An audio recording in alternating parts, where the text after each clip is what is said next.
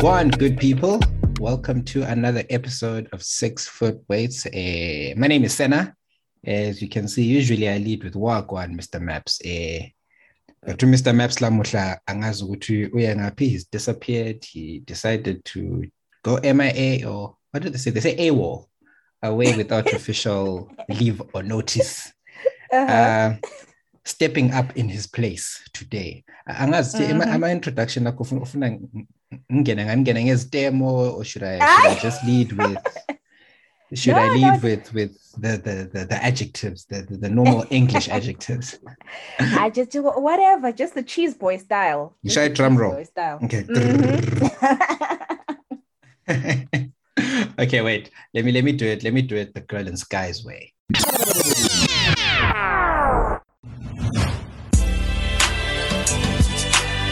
Hi guys, another episode of 6 Foot Weights. My name is Senna Miso, and I always go by Senna. My name is Natasha, and I sometimes go by Nat. I feel like I got it wrong, but it's fine. No. I think you got it right. And I'm gonna channel Mr. Map. So what's popping? What's popping, Mr. Moya? What's happening?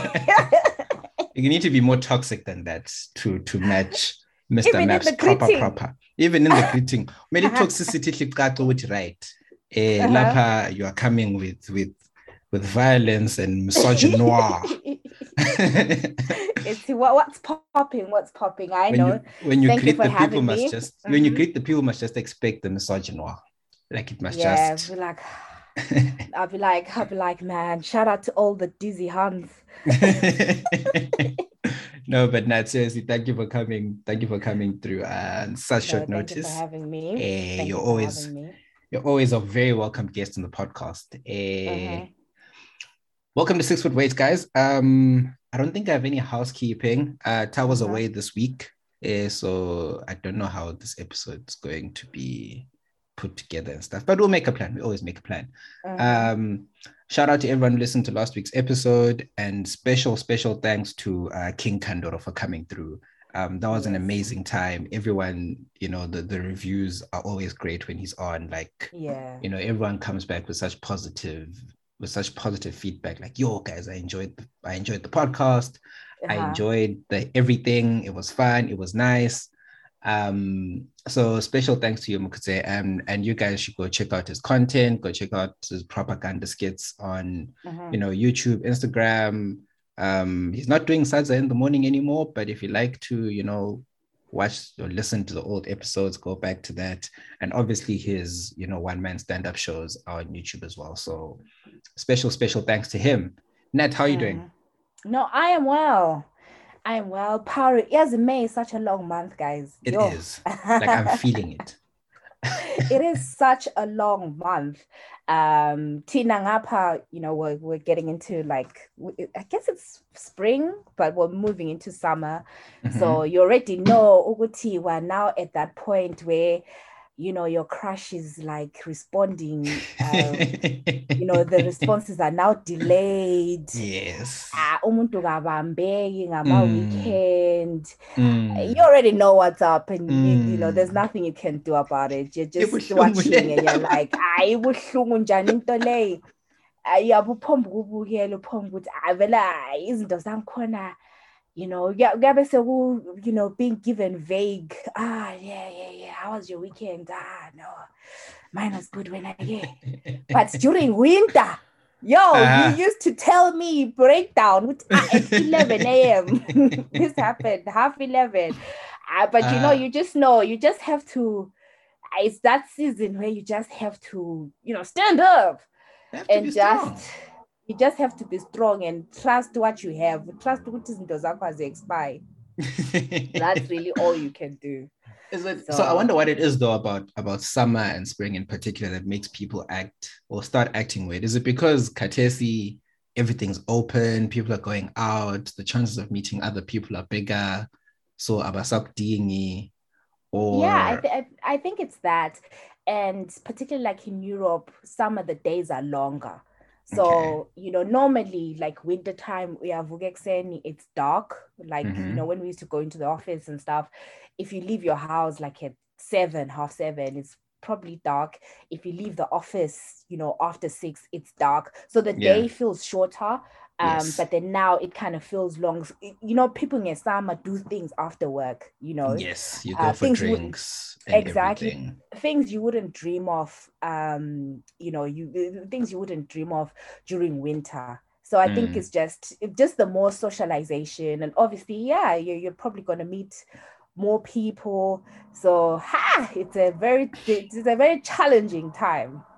And winter bakufuna left and right. Winter. Wait, as soon as you text, you see the bubble, them responding. But now you get, I'm sorry, I slept. What, sutshela ukuthi let's meet next week. How? Next week njani? What am I supposed to do? What am I supposed to do the rest of the days? It really sounds like a case for the feeling station. It really does. No, it's funny because I was listening to this podcast where they were talking about it and they were breaking it down, and but otherwise it's a good season. Can you imagine being in like where the weather's gray and it's cold for literally 6 months of the year? That's a lot. So people kind of try and make the most of good weather. But otherwise, I know it's a good time. Summer's a good time. It's a good time. We're in the opposite. So like today I went to the office, and it was raining. Like it rains during winter in Cape Town generally. So our winter season mirrors Europe. So it rains a lot during the winter. So then I woke up in the morning, it was dark. You'd think it's late, Kanti, it's 7. Like it's 7, kumnyama, it's cold, it's raining. And then even on the drive, you're stuck in traffic. And I'm just there like, guys, people who are, I guess, working from home deserve to die, because what the fuck's this? Well, that's a bit drastic. No, it was. Because, like when you're stuck in bumper to bumper traffic, kumnyama, and it's 7 in the morning and it's raining. And like, guys, I could be in my bed doing exactly what I'm going to do where I'm going. I couldn't. But anyways, that's my rant over. Let's get into it because I know we don't have a lot of time. I was listening to one of your latest episodes. I think it was 2 weeks ago or 3 weeks ago. And then you guys were talking about Nhlanhla Lux and this Operation Dudula and all these things. So we're going to lead today's podcast with something a bit serious. We'll probably get lighter towards the end, guys. So stay tuned. But anyways, this is obviously you guys were just chatting about it and how harmful it potentially could be. How he comes across as if he's saying smart things, but it might be misinformation. Before I get into kind of my thoughts and the history behind this whole thing and what I think, do you mind just giving a brief summary of what you were thinking about or the things that came to your mind when you're reading about Nhlanhla Lux and Dudula and all these things? Yeah. And I'm hoping Uguti, at least when I know you will know more. Like we were just sort of casually talking. But I think it was off the back of Elvis Nyati, the Zimbabwean man who unfortunately was murdered, really. And my understanding of events was Uguti, it was a case of mistaken identity. He was, they thought he was someone else who had committed some kind of crime, but actually, it was not him. And the person who had committed that crime was actually in police custody, right?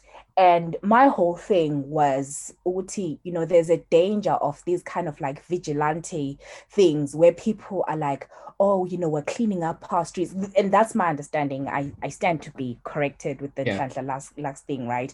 Uguti, they're kind of like saying, no, these things are happening in our communities. The police are not acting quick enough. Politicians are not acting quick enough. So we're taking matters into our own hands. However, right, what always happens with these things is it turns xenophobic very quick. Right? And Ama immigrants end up being like just low-hanging fruit, where people will be like, oh, Ama Zimbabweans or whatever.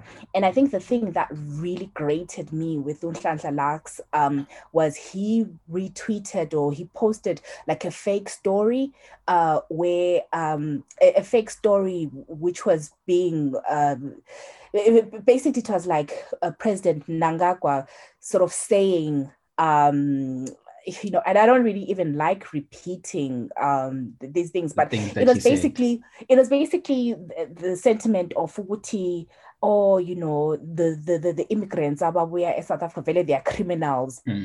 Blah blah blah, and funnily enough, it was turning tribal quite quick. But that was a fake story, right? A fake story, I don't think President Mnangagwa actually said that, but it was so. I felt it was so irresponsible to sort of tweet that, right? It was dangerous. Absolutely dangerous. Zimbabweans who come, it's the Trump thing, right? With we're not getting the best and the brightest, we're getting criminals, we're getting the rapists, we're getting thieves, that's sort of like dangerous rhetoric. And like I said, I purposely also just don't want to know too much about Shashalal, but then I happened to interact with just some of his content. Like I think the first time I came across him was he was on Podcast and Chill with Mark G and Saul, and I immediately was like, I call BS. Like I was just on like, a lot of things. Yeah, I was like, who is this guy? Because at the time I was kind of talking and he was saying, I think Saul had made a comment with, he's got that private school, whatever. And then they were kind of laughing, because Saul kind of has that as well. And, but I think Saul was kind of challenging him a little bit. What's your background, Janjan? What's your thing? What's your vibe? Exactly, and he'll give the whole spiel with, my father was a criminal, my mother, she used to work for like white people, and she just had the gift of, just I guess like this, that. And then I saw a clip when he was with Sizwe Dlomo, and he sounded like Sizwe, and I was like, no, this guy is a proper private school, like cheese boy, cheese boy. But he is a cheese boy looking for a cause, right? And I think what's disingenuous is, he's not our communities, that dude, that's not your community. If we're keeping it about honest. Like that's not your community. Someone I mean, there's nothing wrong, but someone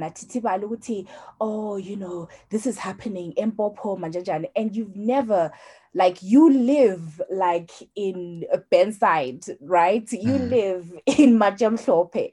You've never, that's not your community. Yeah. Like, you literally, you don't know anything about that life, right? So I just it was worrying to me. And then also on the other side, I think there is a conversation to be had with, I'll focus on Zim because that's where we're from. There's a conversation to be had about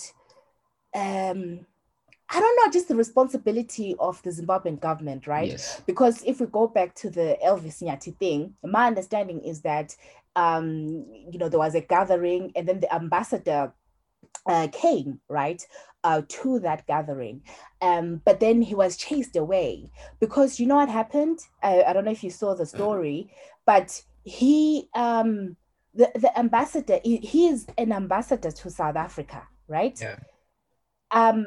There is a very large multi-tribal population in South Africa from Zim, right? He came there, whatever. He could not utter a word of Isindebele or even isiZulu, right? And then what happened is people were like, they chased him out because he needed an interpreter. I mean, what kind of privilege is that? I'm sorry. Yeah, there's a certain level of arrogance that comes with that. Of course, because if you were the ambassador to Spain or whatever, you would come and you'd be like, oh, como estas? Like you would know the local language, but it's just the sheer Konoko, it's the tribalism mixed with incompetence, just mixed with all that sort of stuff. So can you imagine these are the people that are supposed to advocate for us? Yeah. No, it's terrible. It's terrible. So yeah. I'll let me maybe it's a bit of a history lesson for those who may not be aware of where a lot of these things stem from.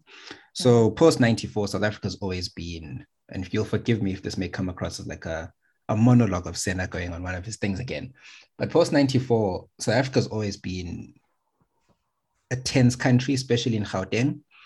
Gauteng is unique in the sense that it's the smallest province in size, but it's the most populated and most diverse in the entire country. So when you go to Joburg and maybe even Pretoria, you are likely to find a lot of people from different parts of South Africa and different parts of Africa, right? So it's always been like a melting pot in a way where people go to seek better opportunities, right? It's the richest city on the continent. What I think has unfortunately happened is every time things don't go well economically, there's foreign nationals become, kind of the scapegoats for which, people, for people to blame. And it stems back from, if my understanding is correct, I think the first sort of proper outbreak of xenophobic violence was in 2008. And we all know what things were like in 2008, right? Everything was terrible. Things were bad economically. There was no food in Zim. People in South Africa were losing jobs. It was probably the worst economic depression we had seen in, 50 plus years, whatever it is. So what happened is that was the first outbreak, which stemmed from a lot of people, especially from Zim, moving and crossing the border into SA. So what South Africa did at the time, which was a quick fix, but it wasn't really a proper fix. Thabo Mbeki had the opportunity to criticize Robert Mugabe and pressurize Mugabe to like step aside. And we all know that he didn't do that, right? They all coddled him, but like, Bob, like maybe like calm down. And that didn't work.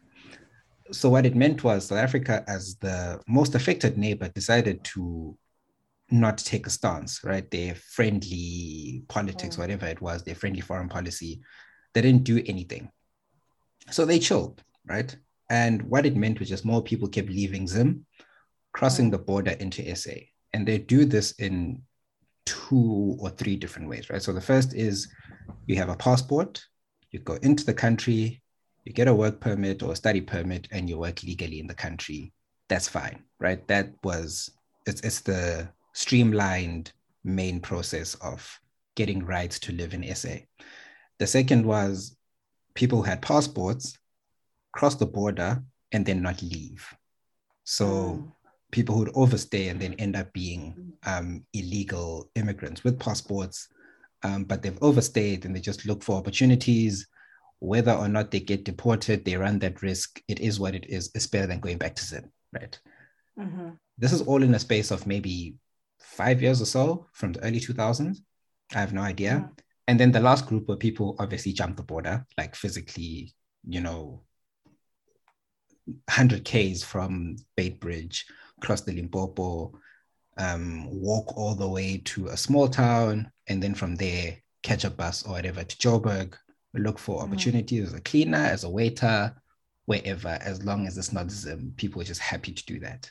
So what you have now is a very big population of Zimbabweans living in South Africa, a lot of them legal and a lot of them illegal, which is obviously a problem, right? So what unfortunately then happened is South Africa, instead of saying, Zim, fix your issues, they went for like what's called a quick fix, and they issued ZSPs. So it's like Zimbabwe special dispensation visas, right? Which were, if you're a Zimbabwean with a passport and a job offer, you can work in SA, and that's fine. Like, we'll let you work will, if you've overstayed on your passport, will forgive you, just come and apply. But what it didn't do is for the people who didn't have passports, they were still stuck in the same position. It didn't remedy their situation. And in any event, the ZSPs were meant to be temporary measures. So you couldn't renew it. It was just like, okay, Bambalapa, this will make you legal. And then after that, at least Tina as SA were able to know where you are. Home Affairs knows where you are. And then what we can do is once you've got your ZSP, in 3 years, apply for a work permit, apply for study, apply for other rights in terms of what the Immigration Act. Mm-hmm. What unfortunately happened, South Africa then decided to, over the years, become stricter in their immigration regulations. So to get a South African work permit now is almost impossible. You can't get that thing because employers will ask your the Department of Home Affairs will ask your employer if they've interviewed other South Africans and gotten permission from the Labor Department to hire you. Obviously, what it means is if you don't have a critical skill, you're gonna fall off. You're not gonna get rights. So all these people, what was meant to kind of solve the problem has just extended it, and we've just now got thousands, or even I think it's probably over 1 million now, Zimbos in limbo in South Africa. And then whenever things go south, whenever the economy is not working, whenever people are upset, no one ever challenges the government of South Africa. No one ever challenges whoever. It's always, these ones must go. They're the problem. They're the reason they don't have a job. They're the reason there's crime, of which, obviously, if you don't have a job, it's because the country's not creating enough jobs. The guy who's working as a waiter earning in tips at Mug and Bean, he's not the one taking your job because he's also just begging for pennies, right? Exactly. Ultimately, at the end of the day, whenever someone has, I think, a political aspiration, it's a very easy coattail to ride off. And that usually sparks xenophobic violence. And to this day, no one in the ANC or in South African government will ever go to ZANU-PF and say, hey, chief, guys, maybe let's fix the problem that makes people leave where they are, right? No one's ever done that in the space of, it was 2008 back then. It's now 14, 15 years later. And we still have xenophobic violence. To people who say foreigners must go, they'll go and you still face the same problems, right? Crime has always been an issue in South Africa. That's a policing issue. Lack of proper opportunities and employment. That's because the economy and the government is not doing enough to create jobs. Most Zimbos that are working here, it's either they have very scarce and special skills. I always say that Zimbabwe has exported probably 50% of its most brilliant minds to everywhere around the world. And then 60% of its middle class to South Africa and other places. And unfortunately, guys like Lux and all of these will okay, cool. No stress. So guys like Lux and all of these guys will always take advantage, if that makes sense. And they'll ride off the coattails of that. And before you know it, we'll have regular xenophobic outbursts. I don't know what the solution is. Maybe it's not to remove, but to fix the root. Migration is the most natural thing to ever exist in the world, right? People have been migrating since the beginning of time. Animals migrate, like people move. It's a natural thing. Obviously, now we've got the borders and the world is moving towards a direction which I don't agree with personally, where it's like now we're clamping down on any movement. Brexit was also, big on that. That was one of the main things, stop immigrants. But I think immigration, when it's controlled, is fine. Even if you think it's uncontrolled, it is not the issue that people should be fighting over. But yeah, that's my rant over. I mean, I've been actually avoiding any operation Nhlanhla content on Twitter for a reason. No, and I understand, and thank you for that context. So just a question, is it the same in Cape Town or is it different? It's different. It's different because Cape Town is unique in that it's white dominated. It's white and color dominated. They're not competing for, well, I say compete very loosely because even Black people in Joburg aren't competing with each other for opportunities. But Black people in Cape Town don't see foreign nationals as competitions for the opportunities that are here. The majority of the white people do not see Black people as competition for the economic opportunities. Same with colored people and everything. Cape Town has this problem, right? It's got racism, a huge class difference, a huge monetary divide. But ultimately, at the end of the day, what makes Joburg unique is just how many different kinds of people, different tribes, nationalities are there. And when you have that many differences and that much struggle and poverty in one place, it's bound to erupt like that if someone stokes the fires.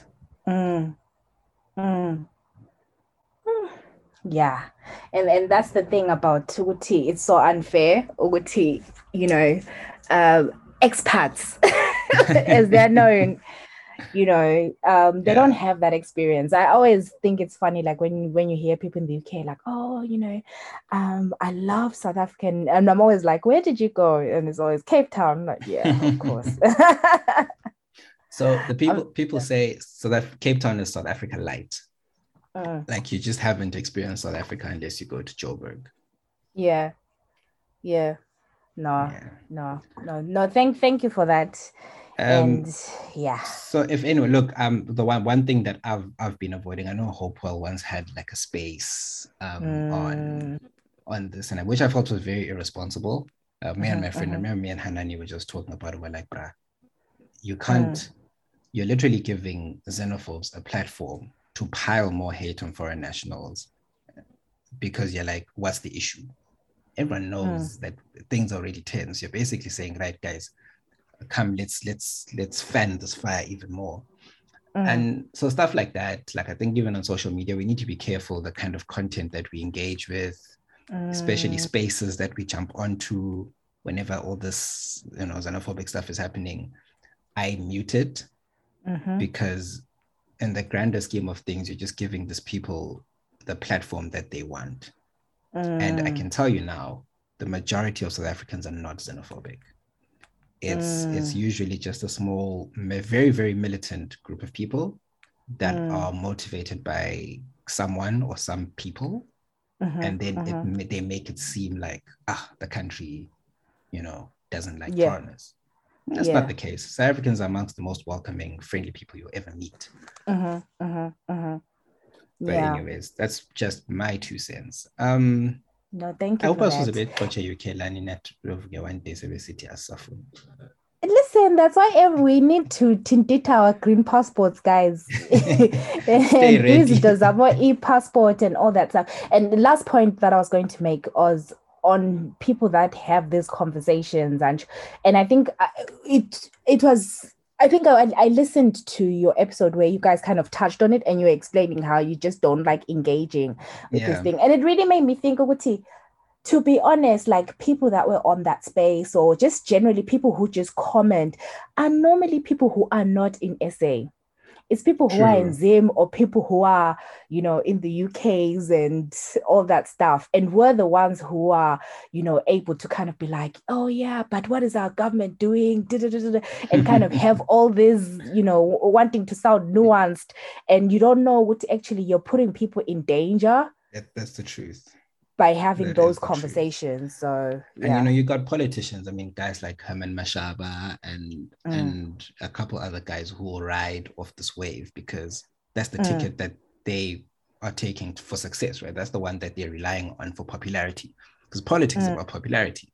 And if you feel like there's popular sentiment, you're gonna jump on that wave and make sure that people listen to you until you're tired, until they're tired.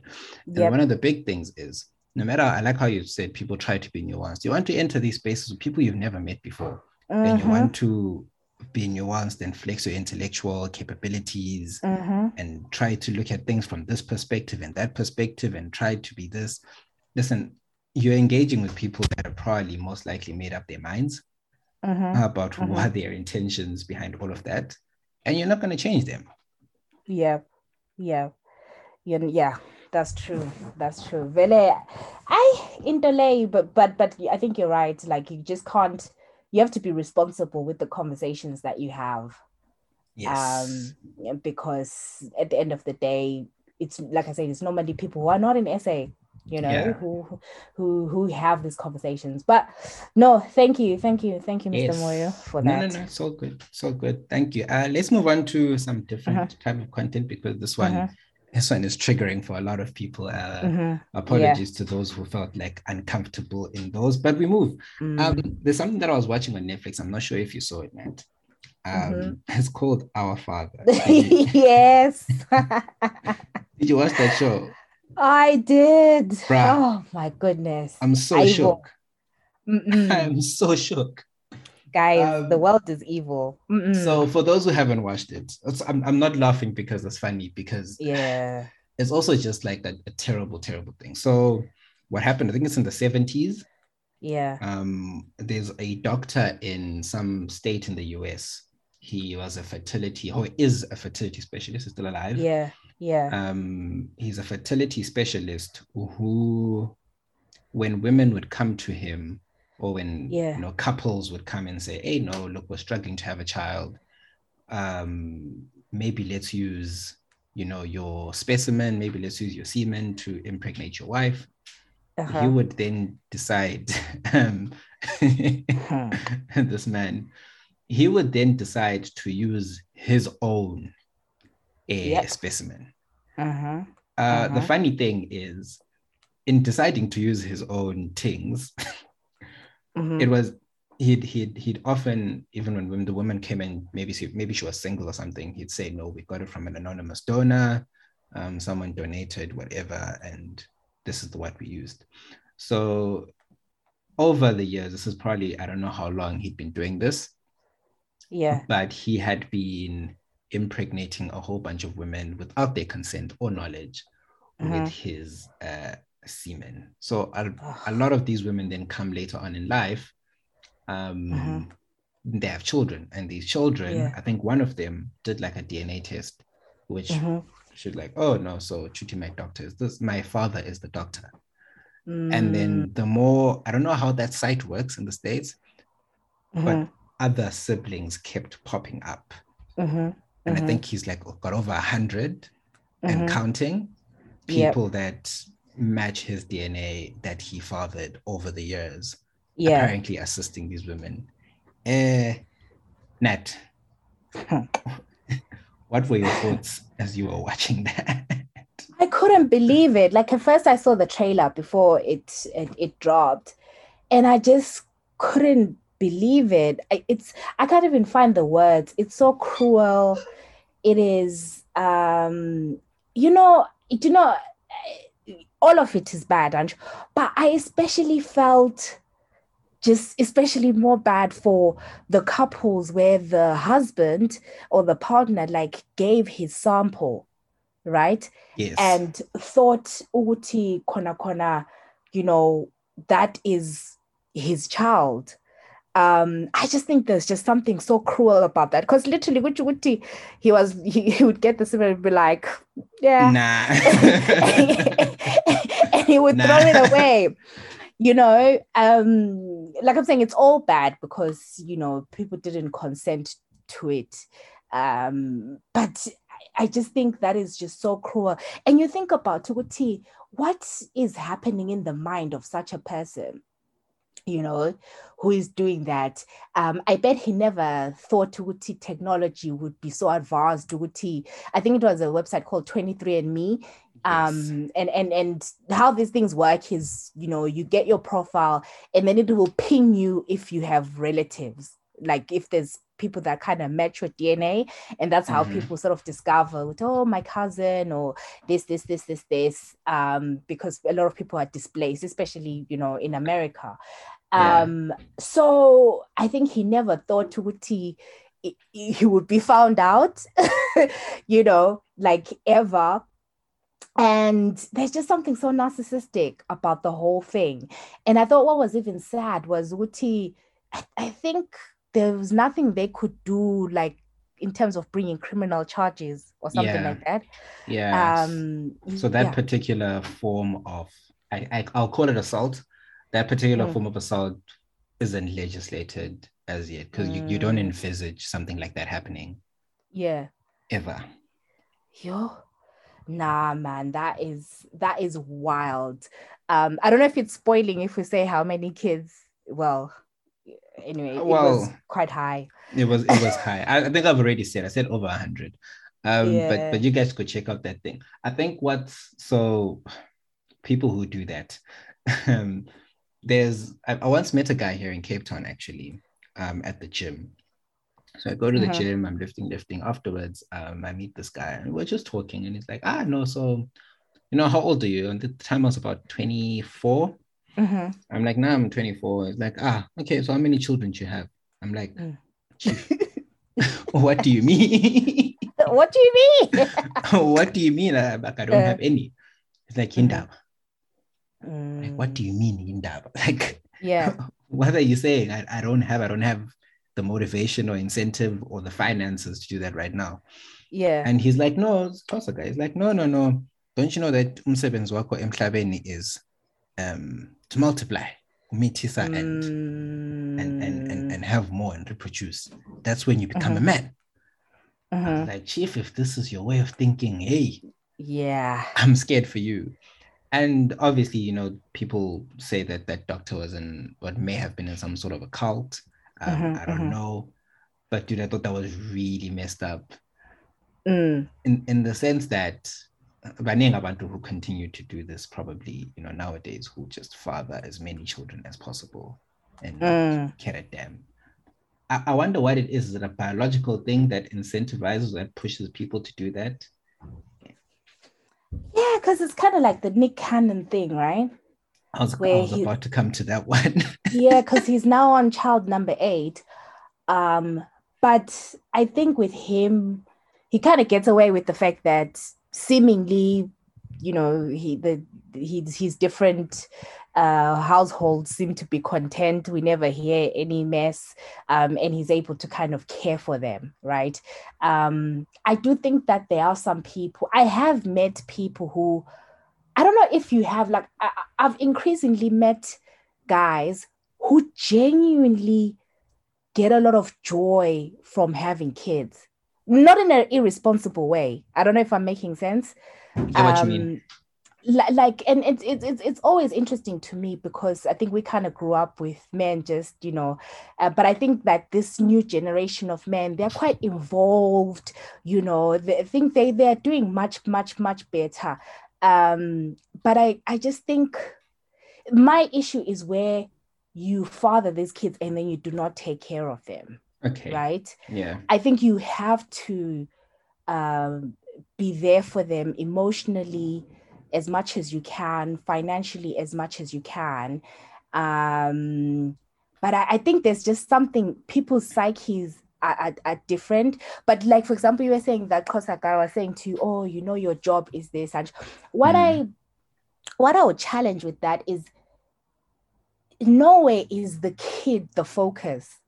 Yes. It's about you. It's about you and your ego. And exactly. And I always kind of think that's quite a dangerous space, because yes, you can have the desire yourself, but I think you should also think about the child, because you know, if all goes according to plan, you know, you will die before the child, and the child will, you know, will be an adulting.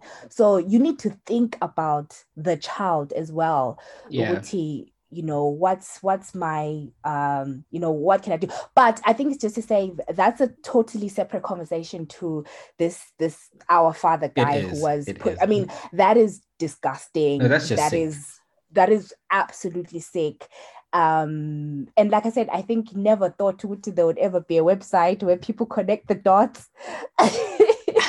And maybe he did. So what happens? So you upload your DNA. So you go for a DNA test, I assume, right? Yeah.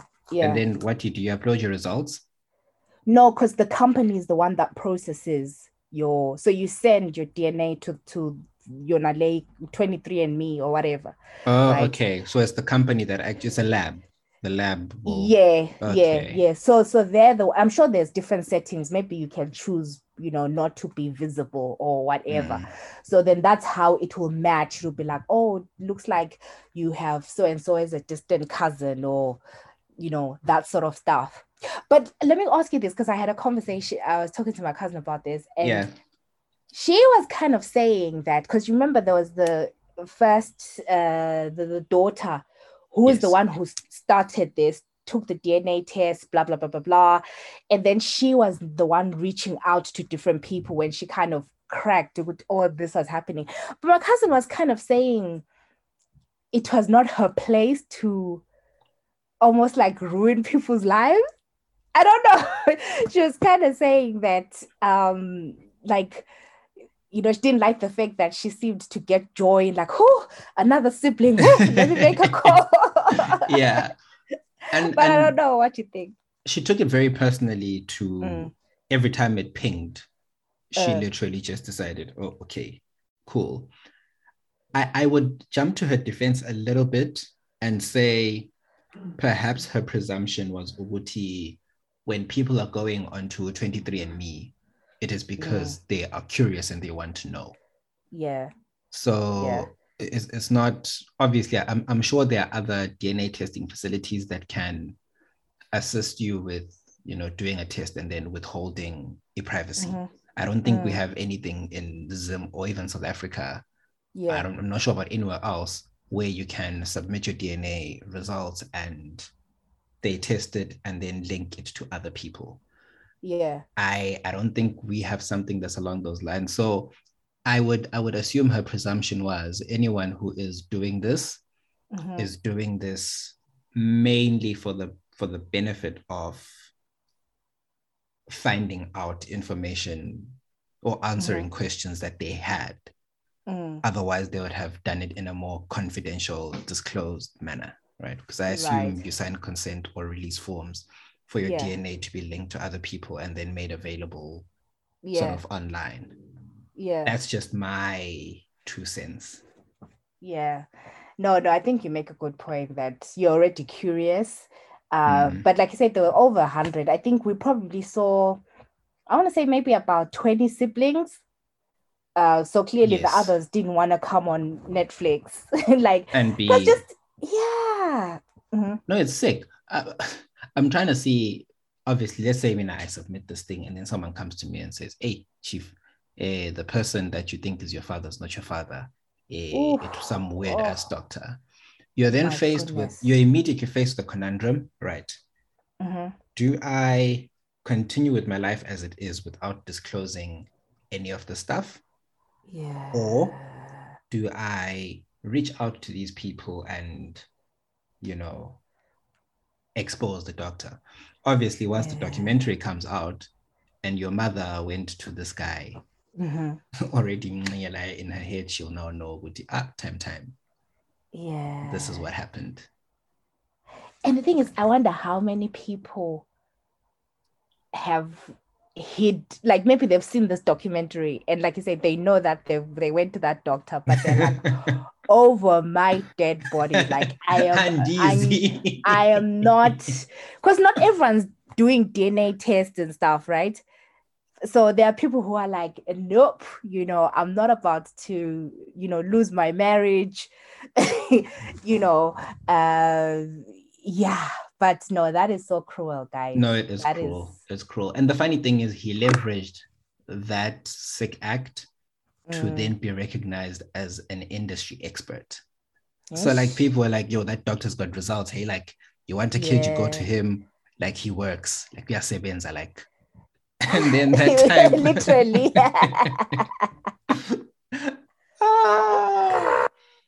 The thing is, there's Wow. this woman who was saying that obviously to kind of get, the premium grade, you have to put in some work. so this guy is proper. Like, hi guys, no. So obviously, just to end this one from a legal point of view. So and this, unfortunately, the definition of rape has changed over time. Trigger warning to everyone who may be listening to this. It's changed over time. I think in many countries it used to be vaginal penetration that was the primary definition of rape. But then over the years, I know in SA, for example, even in some, they've amended it to say, no, it's not just vaginal, it can be anal. It's not just with your manhood, it can also be with your hands or an object. Right. Anything that, without your consent is being used and put into your body, even if it's not vaginal, even through your mouth, it's just that falls into the Sexual Offences Act. This was just weird because it seemed to evade all the broad definitions that we've come to this day. And that's just how crazy this whole story was. But I hope eventually maybe they can sue him for a class action suit, and so you want money for the pain and suffering and the damage, breach of contract, whatever it is. I'm sure there's something they can get him on. Yeah. Oh God, that's disgusting, man. That is sick. That is yeah, that is sick. That is sick. Sick. Moving along, because time perspective. I'm not sure if you saw this chat on Twitter. It wasn't in the notes that I sent you because I only thought about it later. So I'm hoping that your mind will latch onto it quick. There were a lot of chat on the socials in the last couple of days about marriage. Did you see them? Are you talking about is it this girl cooking for her husband? I wasn't sure where it came from. I mean, I'm think piece after think piece. Why do you guys want to get married? Marriage is rooted in patriarchy. And it was like a lot. And someone even said, besides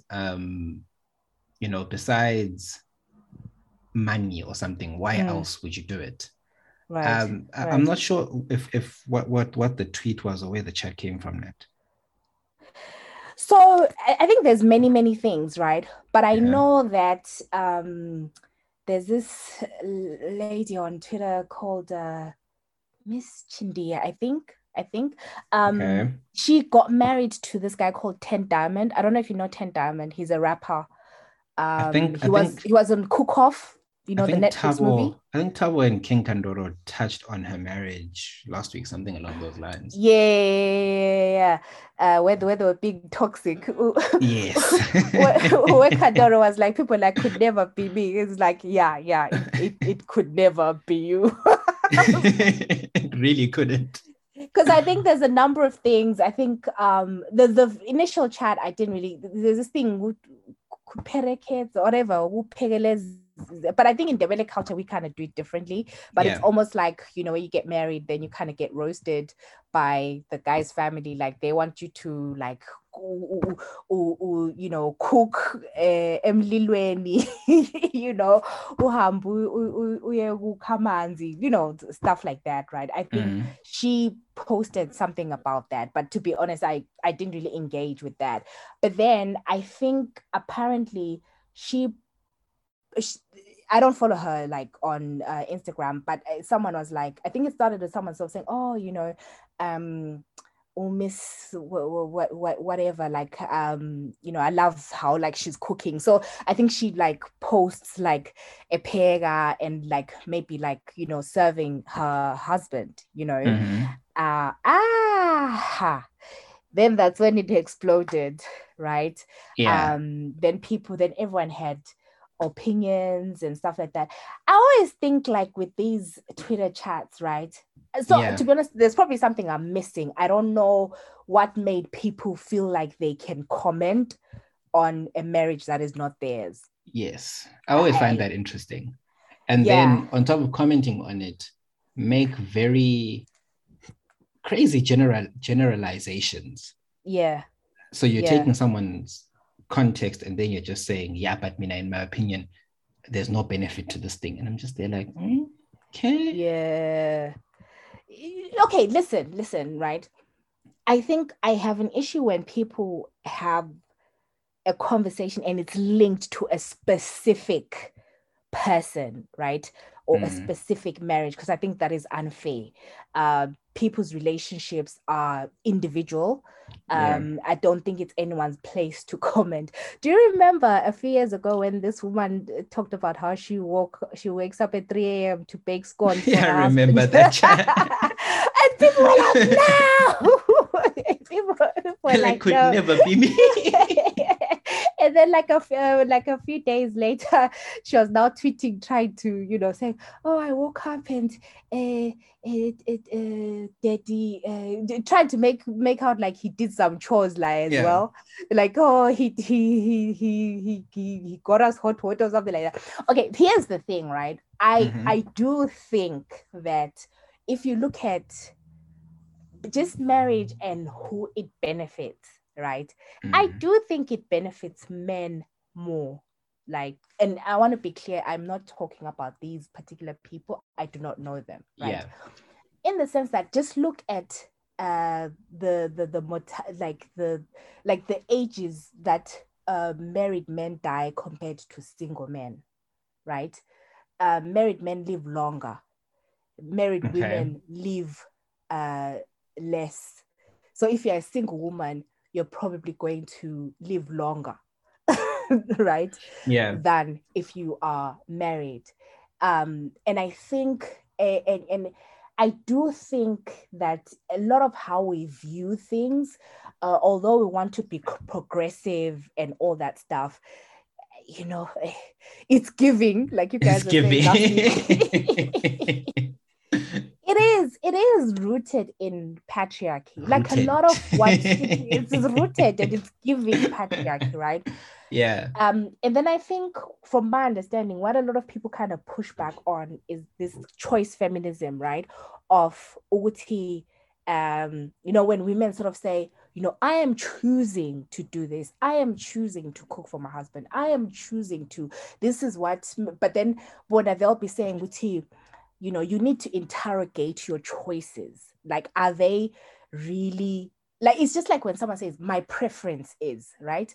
My preference is this type of woman. It's kind of like, okay, I get it, but can we interrogate your preferences? You think you have autonomy over your preferences, but actually you don't. It is a function of being influenced by media, by social media. It's a function of different things, but we think we have the choice, but actually we don't, right? Like, if you really deep it. But listen, I think at the end of the day, people should pursue their happiness. Their happiness. What I'll say, that's the thing, All I'll add is, fine, even if people can say, is it really your choice? Or has society nudged you into such a direction that you believe is your choice? That can apply to almost every single thing you do on a day-to-day basis when you wake up in the morning. From deciding to take a shower, is it really your choice, or has society placed an expectation that you must shower in the morning? From deciding to brush your teeth, from deciding to do anything you want in a day, is it your choice, or has society placed that obligation? Now, obviously, marriage is a different type of thing. It's an agreement between two people. I think we're now at a point where, unfortunately, I need to be very careful how I word this, lest I be cancelled. Where, unfortunately, there is a move to make things that we've grown up thinking are standard, pretty normal, as unpopular as possible. Right. There's sort of a debranding of the nuclear family type setup in a way, right? So someone will come and say, I want, my wife and 2 kids. As a man, I can say this, and guys aren't going to bat an eye in terms of my choice or shame me for making that decision. Mm-hmm. I found a lot of women are now scared to actually come out and own that, especially on Twitter. Maybe in like outside of Twitter, I think people are still like, I know, me, I want this. My family expects this. It would make my parents happy. It would make me happy. Yeah. But when you come on Twitter and you say that, there's a kind of shaming that comes from a certain sphere of social media. Yeah. It's like, you wake up and bake scones for your husband at 3 a.m. Could never be me. Could never be me. What if another husband wakes up and does other things for his person at some point? I always laugh when I'm talking to some friends. And I'm like, yo, guys, so ngangena umuntu in the house and I'm with my girlfriend. There's an expectation of I must go and see what's happening. Right. Right? I mean, society's placed that expectation on me. And indoor must. So I must not do that. And I think we mustn't impose our own beliefs onto people as if this is the right way to live life. This is the wrong way to live life. People want to get married, let them go get married. If you have views on what for you, it would be almost giving patriarchy more power, then that's your view. Stick by it, keep it. Yeah. Don't now try to impose it aggressively, because I think that's what happens on Twitter, aggressively on other children. I was going to ask what your views are on marriage in general, but on what? On marriage in general, but well, my views. Now you start telling me it's rooted. It's giving. My views on marriage are similar to Whoopi Goldberg's views, which is I don't want anyone living in my house. I was like, I don't want. No. To be honest, I think marriage is a beautiful, beautiful thing. If I met the right person, I would love to get married. I think, unfortunately, maybe I've also seen like when it goes horribly wrong. Yeah. But honestly, I think you can't beat two people coming in agreement and choosing to build a life, just even financially, even like what you're saying about the outcomes of abantwana, there are better outcomes if, it's a two-parent household. And I think the most important thing is that people need to do what works for them. Right. Yes. And I always say, and maybe Lama will be canceled, but I always laugh with my friends and I'm always like, guys, don't use Twitter standards in life in your marriages and all that sort of stuff, because I think it's a bit of give and take. And the honest truth is to have some.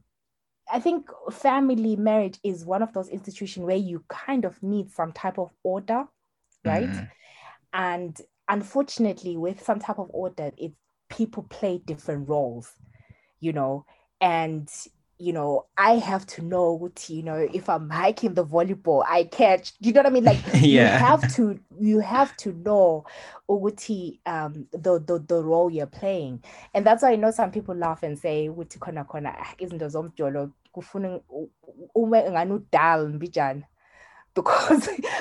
because all these like super educated people like it's not gonna work. So I just think people should do what works for them. But I do agree that probably a lot of people now keep quiet. Like there's certain things that they wouldn't say on social media. And then I think there's this toxic thing that has started, which is, I think it started with the whole high value men, blah, blah, blah. Yeah. And then there's their whole alpha male. Yeah, but then there are all these femininity coaches. Like if you go on if you go on like TikTok and stuff like that, it's this whole push of like, oh, if you're a woman, if you want to attract a high value man, whatever, you need to tap into your femininity. It's giving weird.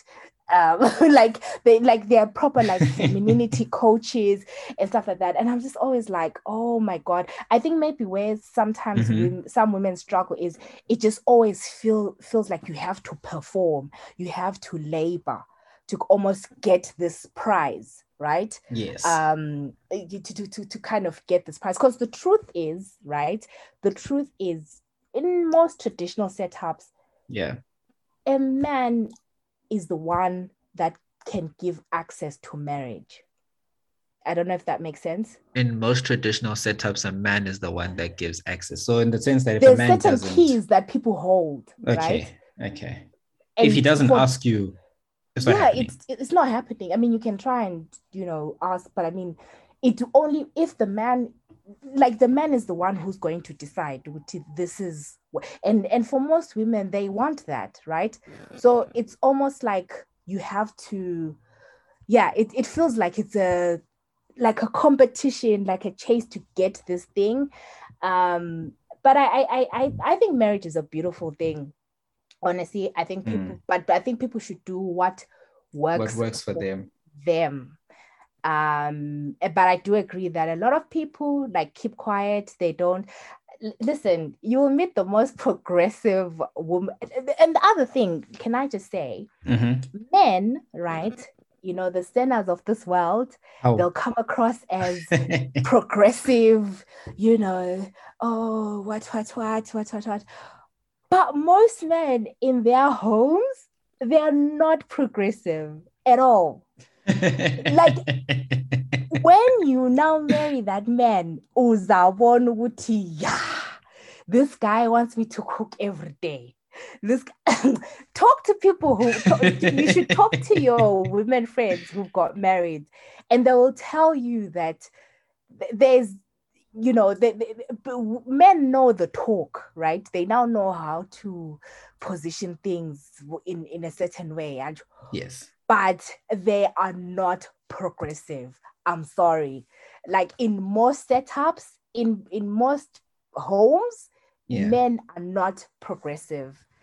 And that's the honest truth. And then if you want peace in your home, are you going to be coming every day and saying, oh, this is rooted in patriarchy, it's giving this, it's giving that? You're just going to keep quiet and,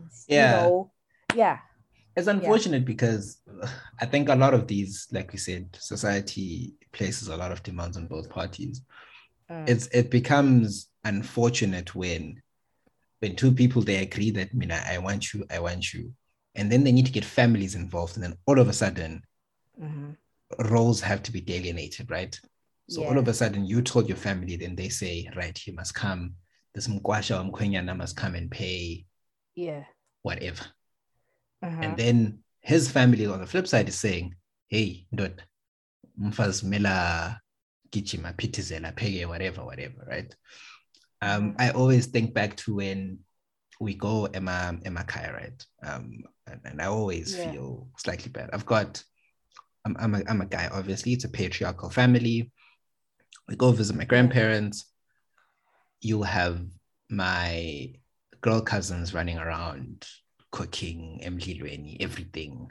Even though at home or outside of that setting, we are as equal as can be.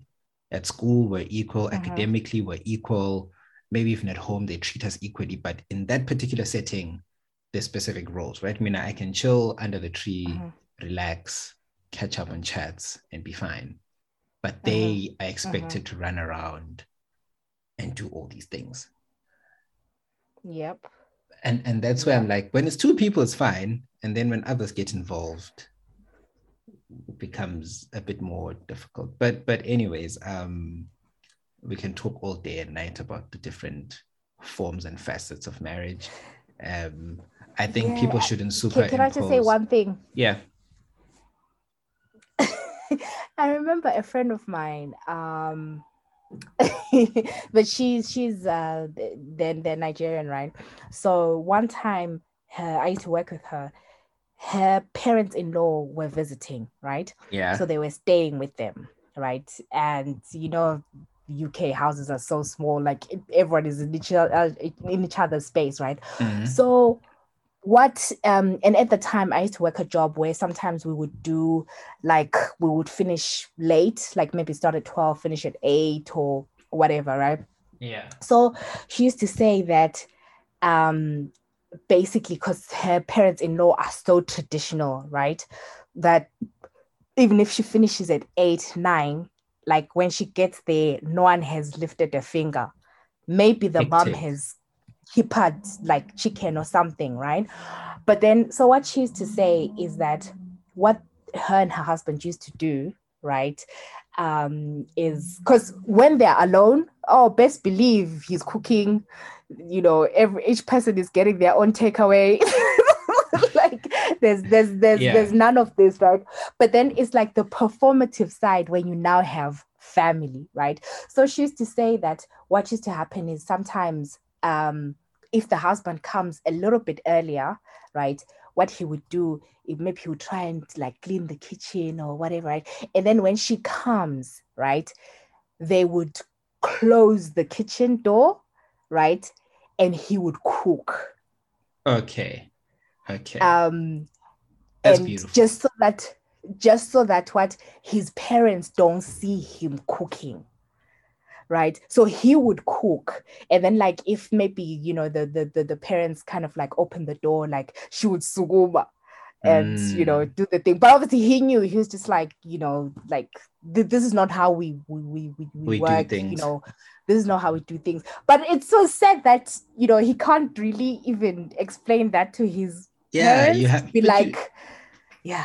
but you have to be performative, right? So Uh-huh. I was just saying to another homie of mine, City, right? At some things, see too, see right. A homie of mine being my girlfriend, by the way. City, Mm-hmm. certain things see sharp, but obviously, badala or whatever, we might just need to put on a performance, which is sad, but that's just the nature of how things are. So I may be fine with certain things. I may be fine with, short shorts and whatever, and, mini skirts and all these nice things. But now we're going to meet my dad, for example. Yep. That might not fly. Yep. And it's not because my views are rooted in misogyny. I'm trying to change who you are, whatever.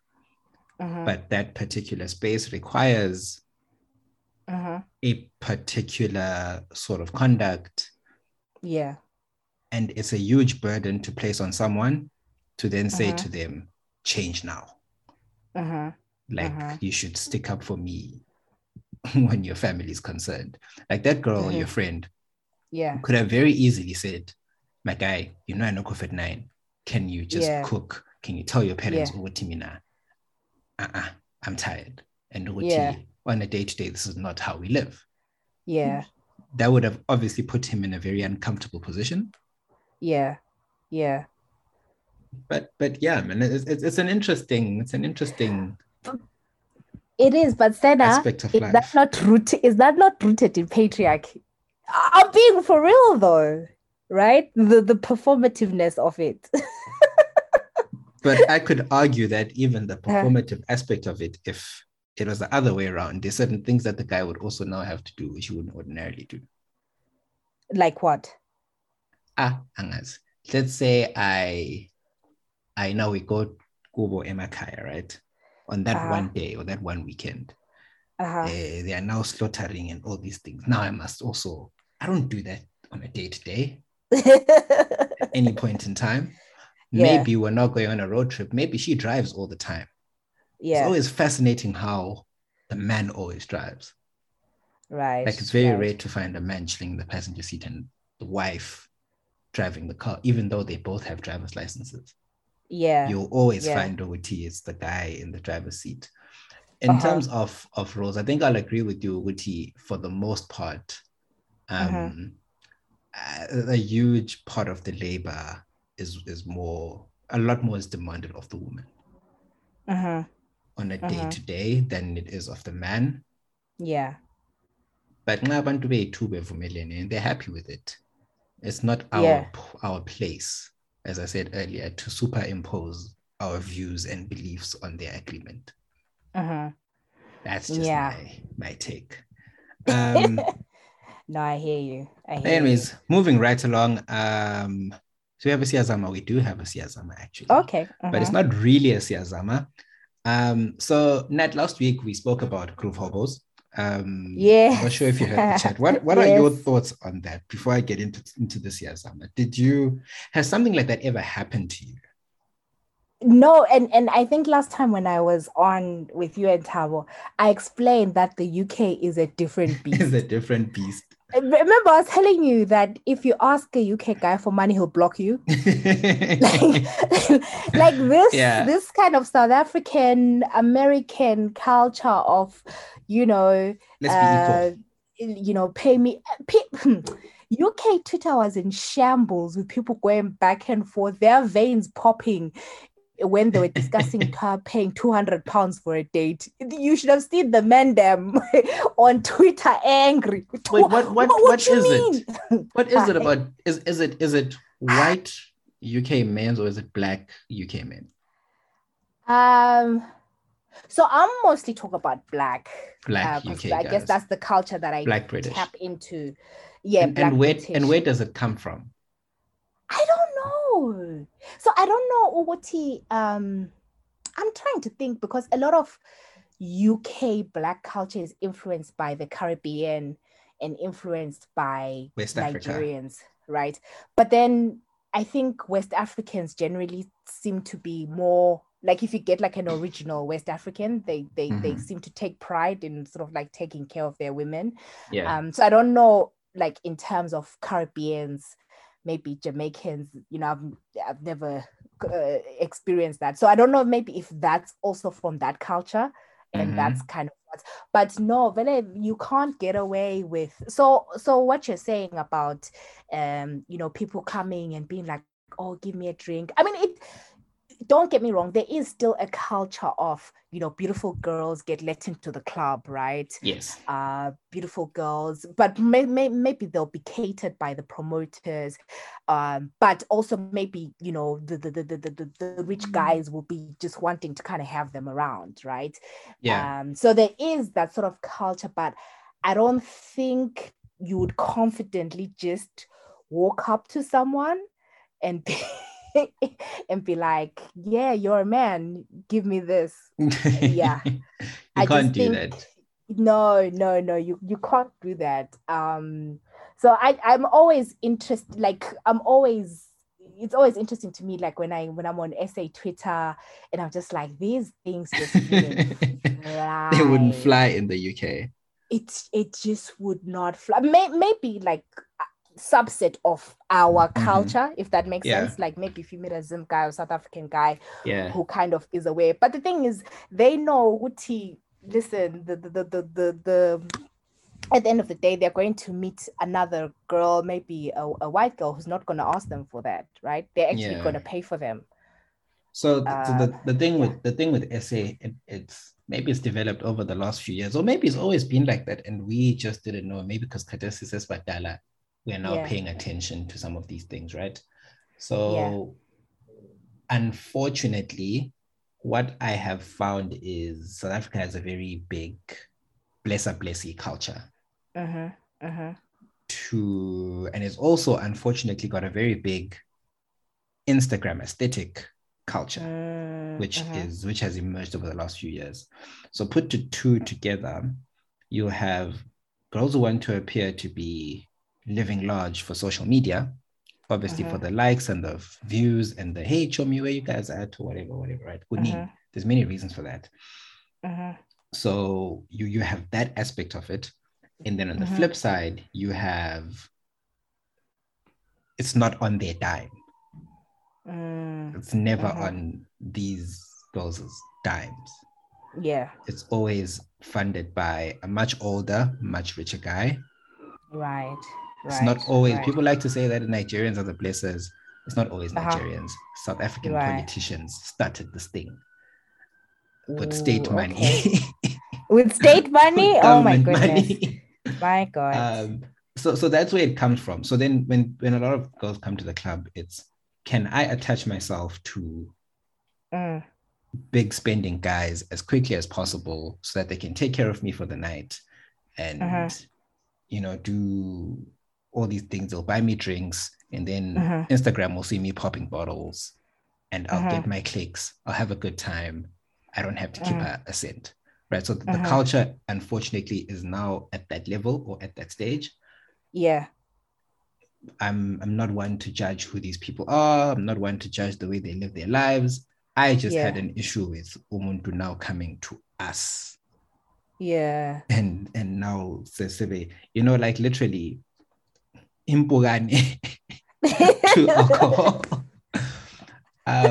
So what I find funny though, that a twist in this, in the aftermath of that episode, it wasn't so much guys who were commenting and atting us saying Oguti, they've been dealing with groove hobos. It was not men. It was women. What, dealing with other women? Not other women, with guys being groove hobo. Oh my God. So I've got two. I'll shout out to, I'm not sure if this person wants me to read this, but it's fine because they didn't come into the DM. It was in public. So let's go. She goes, her username is Tete. Her @ is Miss Matema. So shout out to you. Thanks for interacting. And always, we see the comments, we see the likes, we see the retweets. We don't take it for granted. Thanks for listening. Your listen is very appreciated. So she goes, I had a girls' night in Harare. We had the same situation with guys stealing our bottles until we had our sober friend keep the last bottle, and they had no shy coming at them on some pass the bottle. I wouldn't be surprised to Harare men are the real pandemic.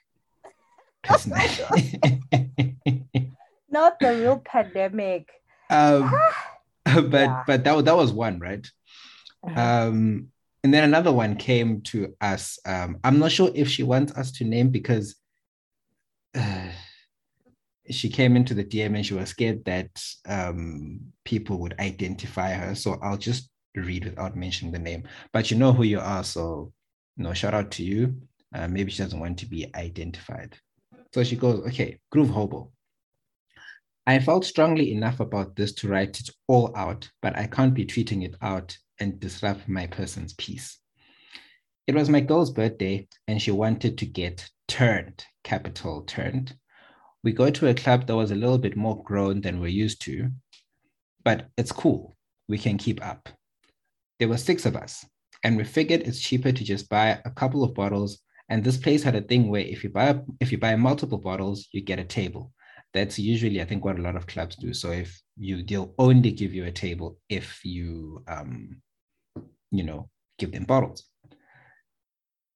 So they give us a nice table, and then just like flies on shit. How were they all the way up to middle-aged men coming up to our table and helping themselves to our cups and pouring themselves drinks from our bucket? We were fuming to the point. We were fuming to the point where 2 of the girls took the bottles with them. She picked it up and even went to the dance floor with it because it was that bad. And then a couple of them are coming up in my business saying, oh, hey, girl, let me pour you a drink. How are you doing? What are you doing afterwards? So obviously these were guys who were pretending to chat her up or talk to her. My God. It's the audacity for me. Oh my God. It's what? Guys. I immediately shut him down by saying, we're not the same. If you can't even get your own drink, move along, sir. I'm with the guy who started the Twitter thread. Broke boys and girls need to stay home. Broke boys need to listen. Kunzima phandle la. But as a guy, what's your I don't understand. I've monitored and I've analyzed why girls do it. I'm really shocked as to why guys do it besides getting drunk for free. No, listen, Senna, these are the same people at school who who who were never ashamed to ask for anything, right? I maybe because I went to boarding, right, from like primary. So sometimes boarding, sometimes, your food runs out and all that stuff. You just had those kids who were not taught to be embarrassed, who would come to you, awubona usidla, whether ama loose biscuits or lemon creams, and they'll be like, Ngcela. Yeah. That's where it stops. It's those kids who always were like, Ngce, Yeah. they grow up to then now be the people at Groove doing this. Seriously, because some of us will, you had a little bit of shame. You had a little bit of, you wouldn't just be like, oh, if you see someone, and just ask them. I remember one time there's at school, back in the day when there used to be like Sweets for Africa. Yeah. I don't know, probably before your time, but wasn't it on 5th Street? Yeah, and there was one like Hidden and Sly. Yes, one in Hidden and Sly. So there's this girl who literally always used to ask for food. Like she would always ask for food, anything, whether you are, if she sees you eating Christmas Day, this is there. The one time what we did is we got those sweets. There used to be these sweets from Sweets for Africa where they were so like they were kind of chilly. Mm-hmm. And they were like really horrible, like they're like chilly to the point which you are color. And because it's a sweet, you're not expecting it to be that way. So sometime in we got them, and we were waiting like clockwork. We're like, of course, I take them all now. And she had them. And she was like, guys, and then she was like, what's going on? We're like, how do you And she didn't like them. No, like the thing is, if you're not expecting that taste, it was kind of, it's like that's how I can describe it, like in a sweet. Exactly. Okay, so this is going to sound very cheese boy. So one of the culture shocks when I got to CBC, right? So when I was at Weston, obviously it's a white dominated school. You all get your lunch boxes. No one hlupas anyone for their food. In fact, something like that would be frowned upon. What white kids usually do, which is very different from what I found later on, was they would swap things in their lunch boxes. Like, well, you have an apple, I have a banana, I'll swap you a banana for an apple. And then, because obviously their mothers pack for you and then you don't choose. So they do stuff like that. But it was never anything that I witnessed later on. Yeah. And I got to CBC, there's this phenomenon where you'd have a sandwich. And no matter how small it is, or it's a piece of chicken, people would be like, brah, like, brak. Brag became like a thing. I think I'll have one of the other CBC guys just to come talk about this thing on another episode. So what would happen is if you have a burger, for example, you want a burger at the tuck shop, you're eating right uwetwa, you just knew that if you came across some people, they'd be on some brag. The funny thing is, right? That is not a portion of food ongasuta ngayo. Right. You can't get full from a small little piece of my sandwich. Yeah. And obviously having a giving heart, sengakuniga and whatever. But there was a time when there's certain foods that you would not open in front of certain people because you knew ukuthi they'll be on some brak akunhlephunele akunqamulele. You have a hot dog. I'll have like a small piece, and then when I just left with maybe 3/4 of your thing. The worst was when if you opened it in front of several of those guys, and then your food is basically gone when you're only left with like a small piece. The funny thing is, saying no always came across as you're arrogant, you think you're better, or whatever it is. That was unfortunately the connotations that came with stuff like that. But I'm not surprised that maybe those people would then grow up to be ama groove hobos. I don't think that's the case. I really don't think that's the case. I don't think any of those guys who grew up in high school busy or whatever would be pulling stunts like this now. Yeah. But it's a funny phenomenon. Like it's tunes sako when as a person when you're doing stuff like that. Sitting, aren't you shy? Are you not ashamed? Is there nothing in you that's like, ish, maybe this isn't it? That's the thing. They're not ashamed. There's no shy. Guys, let's bring back being embarrassed. Right? Let's sako yeah, like let's bring back being embarrassed.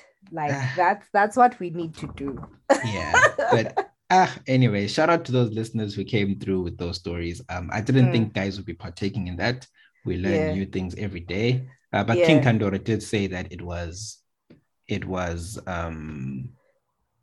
guys who did that to him with this bottle of Jameson that he didn't drink. So I guess it is proof what guys do it. I just don't think that they would do it to girls. That was fascinating to me. But anyways, Nat, thank you so much for coming through. I know that you were busy and you had a whole lot of other things to take care of, but I appreciate you making the time. Very short notice. Yes, no. My pleasure. And guys, I have enjoyed, and hopefully you guys will enjoy the episode too. Yes, you're officially a cheese girl at this point. An official member. No. I am honored. All right, cool. Everybody, before we go, don't forget to retweet the thing, like the thing, subscribe to the thing. Nat, check you next time. Laters. Yes. Bye.